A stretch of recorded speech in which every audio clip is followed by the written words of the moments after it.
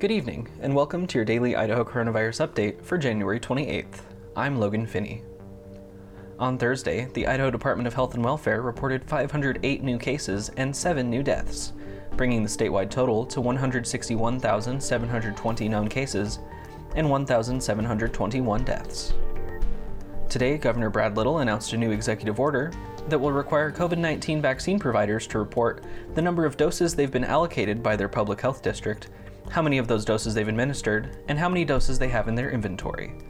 These new reporting requirements are intended to ensure transparency and to enable the state to provide assistance if providers are not administering doses quickly enough.